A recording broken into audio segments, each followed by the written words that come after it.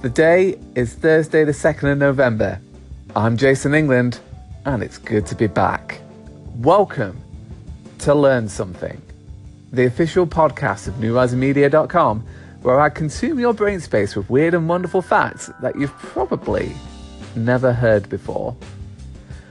And it's also a constant top 100 ranking podcast in Anchor, which to me, quite frankly, is mind-blowing. I know I've taken quite a long break from it, so to come back and to be in the rankings that quickly is just insane. So thank you to each and every one of you who listens to this.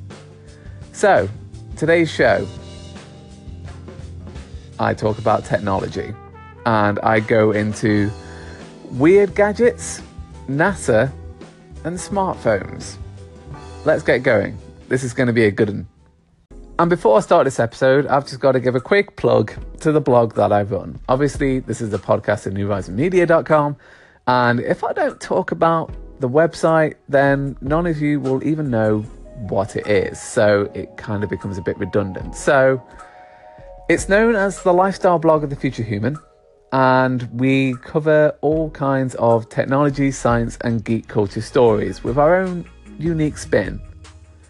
And by our, I mean me. I don't know why I'm using the royal we in this situation when it is literally just me blogging, usually in my pajamas.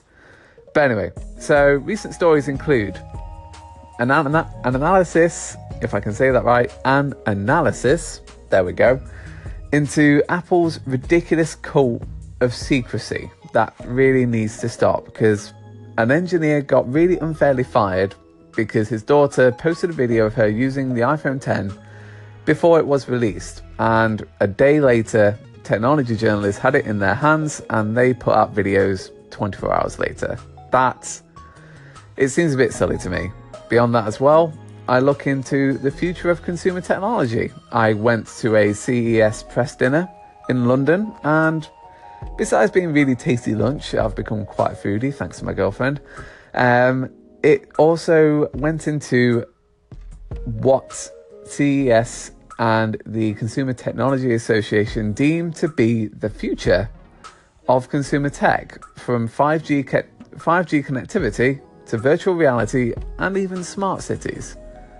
And finally, I also did a review of the Fossil Q Grant hybrid smartwatch, which finally, in my mind, is a watch that strikes that balance between being a smartwatch and actually being a watch, because people don't want to give up having a watch on their wrist in favor of the bubbly looking Apple Watch or the Star Trek communicator looking Fitbit smartwatch, or whatever other hexagonal monstrosity fitness freaks seem to be wearing on their wrists.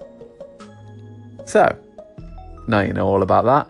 If you go on to NewRisingMedia.com, you'll see all of those top stories and much more there as well. And if you subscribe to our mailing list, you'll be in with a chance of winning a copy of Crash Bandicoot, the Insane Trilogy on PS4. Cool. That's the plug bit. Let's get cracking.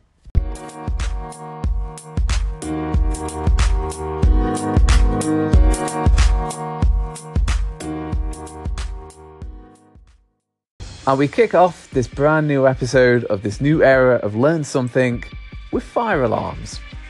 The life-saving technology that, even though quite simple and sometimes quite annoying when it keeps beeping when you've got a low battery, is important to everyone. But one question: what happens when someone is deaf? What happens in any kind of office building if you've got audio-based fire alarms, but you have somebody in the office who is deaf? Deaf, not deaf.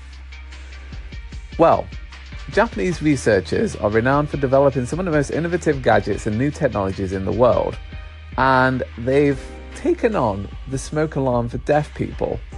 And how do they do it? Well, researchers have created a fire alarm, which is a gadget that emits a wasabi mist, which will make the endangered person aware and get them out of the building alive. That to me is an insanely simple bit of innovation, and one that I'm very sure that since the story broke way back in 2010 to a very quiet reception, has really saved lives. Next up, the internet. More specifically, the death of the internet that apparently happened way back on the 8th of July 2010. Now, the late great Prince, way back then, released an album completely free through the Daily Mirror. And during an interview, he declared the internet, another platform to share music from, especially through iTunes at that time, completely over. If you've the strength to make a quip about the computer network system formerly known as the World Wide Web, then do insert it here. But know either way that the Sign of the Times legend has registered its death. Quote unquote, "It's completely over. I don't see why I should give my music to iTunes or anyone else," Prince told the Daily Mirror, explaining why his new album will be given away for free. "I really believe in finding new ways to distribute my music. The internet's like MTV," he continues. "At one time, MTV was hip and suddenly it became outdated. Anyway, all these computers and digital gadgets are no good. They just fill your head with numbers, and that can't be good for you." Spoken like a true technology expert. And finally, cleaning your butt after going to the toilet. Now, most of you probably use toilet paper, but there's also this other thing that you see in more upmarket hotels and some other places, and the weirdo's house down the road, that has a bidet in it, which essentially is just a big sink for cleaning off your butt. Anyway, today I learned that a bidet is considered a key green technology and uses significantly less water, electricity and wood than a single roll of toilet paper. Justin Thomas, editor of the website MetaEfficient.com, considers bidets to be this technology because they eliminate the use of toilet paper. And according to his analysis, Americans use 36.5 billion rolls of toilet paper every year, representing the pulping of some 15 million trees. Says Thomas, this also involves, God, this is a long number, 473,587,500,000 gallons of water to produce that paper, and 253,000 tons of chlorine for bleaching. He also adds that manufacturing requires about 17.3 terawatts of electricity annually. And bidets barely use anything like that. A typical bidet uses about 1/8 of a gallon every year. And in other research from a website treehugger.com, they report that making a single roll of toilet paper requires 37 gallons of water, 1.3 kilowatt hours of electricity, and some 1.5 pounds of wood. So you can see why the bidet is actually quite a crucial piece of eco-technology. Now, my question is, don't you still have to dry your bum off with toilet paper after? Or do you just go about your everyday with a wet bum crack? Now, when I went through the comments on this particular story, their proposal for it is to use one of those Dyson Air Katana things to blast your bum into submissive dryness. So, yeah, the Dyson Ass Blaster. Why not? Let's go for it.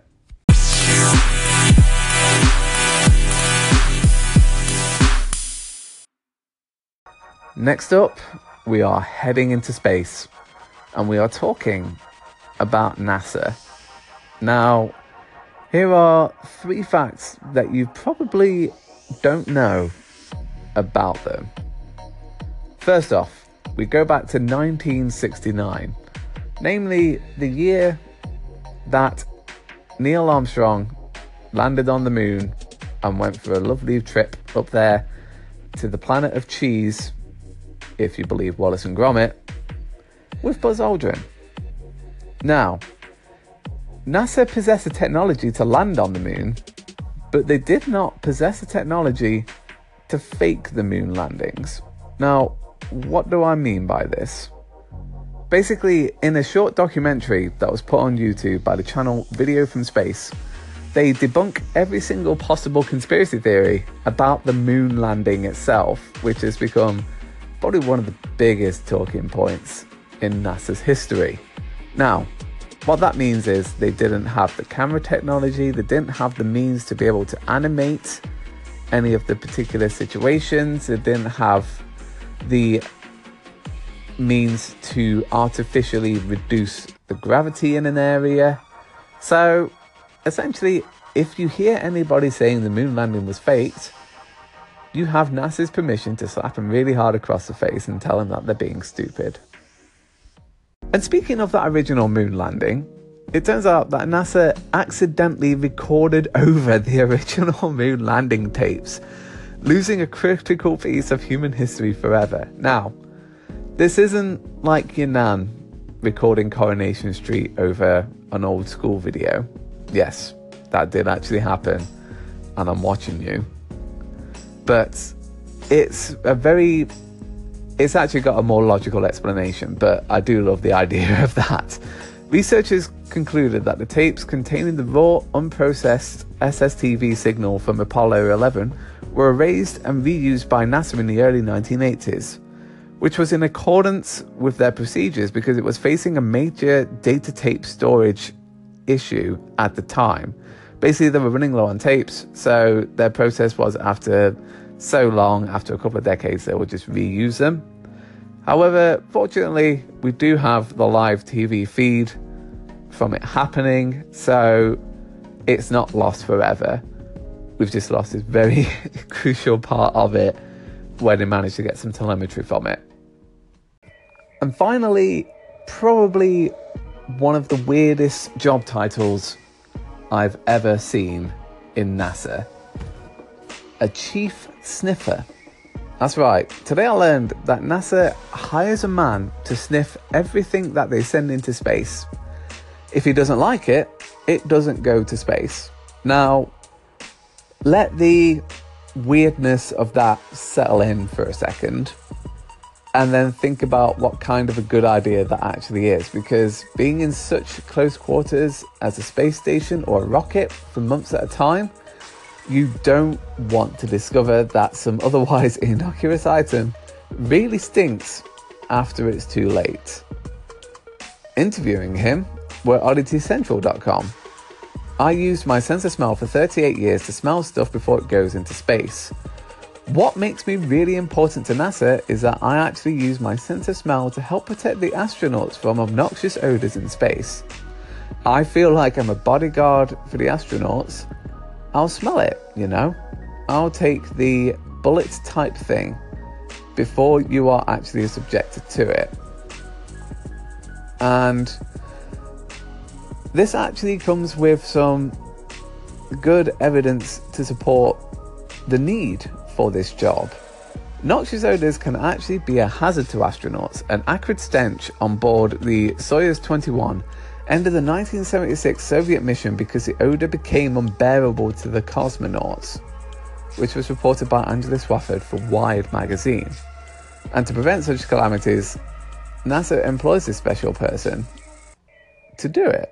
And his name is George Aldrich, who is the man with the special nose.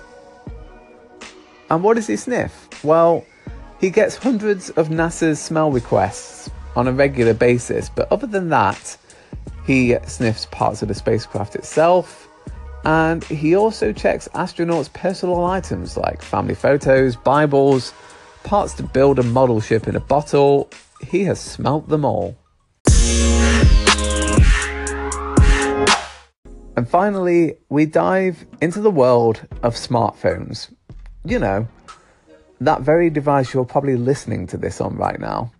Well, it turns out it wasn't invented by BlackBerry or Android or iPhone. The concept of a smartphone actually came from IBM, who just sold a smartphone with a touch screen and third-party apps way back in 1994. Simply named the IBM Simon, it's a handheld touchscreen PDA designed and engineered by IBM and assembled by Mitsubishi. And it's got an interesting history. It was unveiled on November 23rd, 1992 at the Comdex Computer and Technology Trade Show in Las Vegas. And it was a prototype that combined the mobile phone and PDA into one device. Features on it included the ability to send and receive faxes, emails, and cellular pages, and it featured many applications, including an address book, calendar, appointment scheduler, calculator, world time clock, electronic notepad, handwritten annotations, and standard and predictive stylus input screen keyboards. Of course, it also came with accessories, including a charging base station with 2 nickel-cadmium batteries and a protective leather cover. It also provides more information. It's also got its own operating system, which used the file system from Datalight ROM-DOS, which was basically a stacking file compressor that IBM used in all of its computers. And it could also be upgraded to run third-party apps, either by inserting a PCM-CIA card or by downloading an application to the phone's internal memory. Now, when you take a look at the specs, it doesn't really match up to what you're probably using right now. The CPU was a simple 16 megahertz CPU, and it only had 1 megabyte of RAM and either 1 megabyte of storage, or you can actually get up to 2 megabytes of storage. But to its defense, it had a ridiculous battery of 7.5 volts, meaning it could probably last a little bit longer than that very thing you're listening to this on. So it was launched between August 1994 and February 1995 and sold only 50,000 units before it was discontinued. And speaking about batteries, one question is always floated to me by my friends and family and just random people whenever we get talking about phones, whether it be at CES or the Late and Great Gadget Show Live or the 3D printing show or wherever I've been to with a bunch of tech nerds. How do you protect that lithium-ion smartphone battery in your phone to last longer? Because we know many of the nightmare horror stories in that many people use their phone like they feel they normally should, and before they know it, that smartphone battery life has degraded drastically over 6 months. And you can barely get through half a day, and you need to have it plugged in at all times, making that smartphone not very convenient at all. Well, there's been some research into exactly what the most efficient way to use that lithium-ion battery is. And the best way to use it is to, in quotes, top it up. What does that mean? Well, don't let it drain to 0% and charge it all the way back up. Basically, if you keep the charge in between 40 and 80%, then that essentially imprints onto the smartphone's battery memory, and you essentially teach your rechargeable battery their full potential through doing this, instead of charging it all the way up to 100%, taking it down to 0, and going all the way back up again. It keeps it in that happy medium of sorts.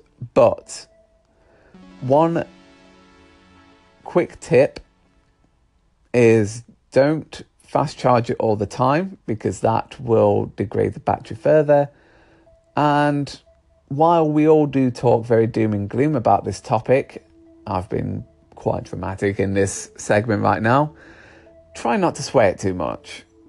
Typically, a lithium-ion battery lasts for 3 to 5 years, and chances are you're going to want to swap out your gadgets within that window. Some of you across 2 years, some of you every year. So while the slight damage of a battery is technically sounds bad, or using fast charge sounds bad, it's pretty easy to keep your battery reasonably healthy just by avoiding any kind of like over-the-top torture of it. So, for example, I record in 4K 60 frames a second on my iPhone 8, and if I was to do that all the time and kill the battery really quick, then obviously it's not going to be good for the battery if I do that over and over and over again. But normal phone use, you're barely going to notice it. So don't worry. Just be happy with your phone. And last but most certainly not least, until next week, just some very random, weird facts about the technology world. Now, did you know that 2.1 million people still use dial-up internet? Yes, they still use AOL's dial-up service to get on the web. While the spread of fibre optic has helped catapult the tech industry forward, millions of Americans and a few 100,000 British people are still like, you're alright. They're either left out of this implementation of fibre optic or broadband, or they've just chosen not to. Cost is one of the factors that they consider, while the dial-up only sets you back about $20 a month, or in other words, that is around 15 quid. If you only use the internet for email and reading the news, there's no reason to pay for a high-speed package. And that, to me, sounds mental. But anyway, another one, millions of offices still use fax machines. I bet many of you work in an office that still has a fax machine lying around somewhere. People are still renting billions of DVDs every year. So Redbox is the DVD arm of the Netflix company, and they still send out over 1 billion discs every year, which means that 1,950 discs are rented every single minute. And finally, some government agencies still use the 1976 IBM Series 1 computer with Windows 3.1. So, if you're ever worried about your government crumbling under the force of hacking, at least the computer's too old for them to connect to anyway.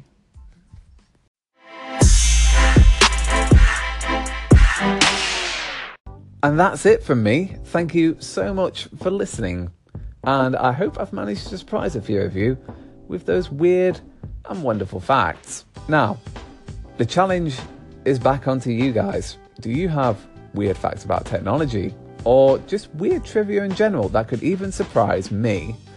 Now, bear in mind, I'm quite a tough customer when it comes to facts. This isn't my first rodeo. I've done 17 episodes of this show in the past, and it's going to take something super smart. So do your research, come back to me, go onto the Anchor station and tap on Learn Something. You'll find it under the Learn Something category of Anchor shows, and tap the call in button. I will echo every single call in that I get, and yeah, it'll be great to hear from you. And for those listening via podcast services across the globe, whether it be in your car, thank you for having me in your car. I hope it was a wonderful journey. Or whether you are just on a walk, I hope it was a lovely walk. Or just in general, if you're listening to it elsewhere, thank you all so much for listening. Don't forget to give it a thumbs up, a 5-star rating, and let me know I'm doing a good job. But until next week, stay safe. Have a wonderful weekend. Bye.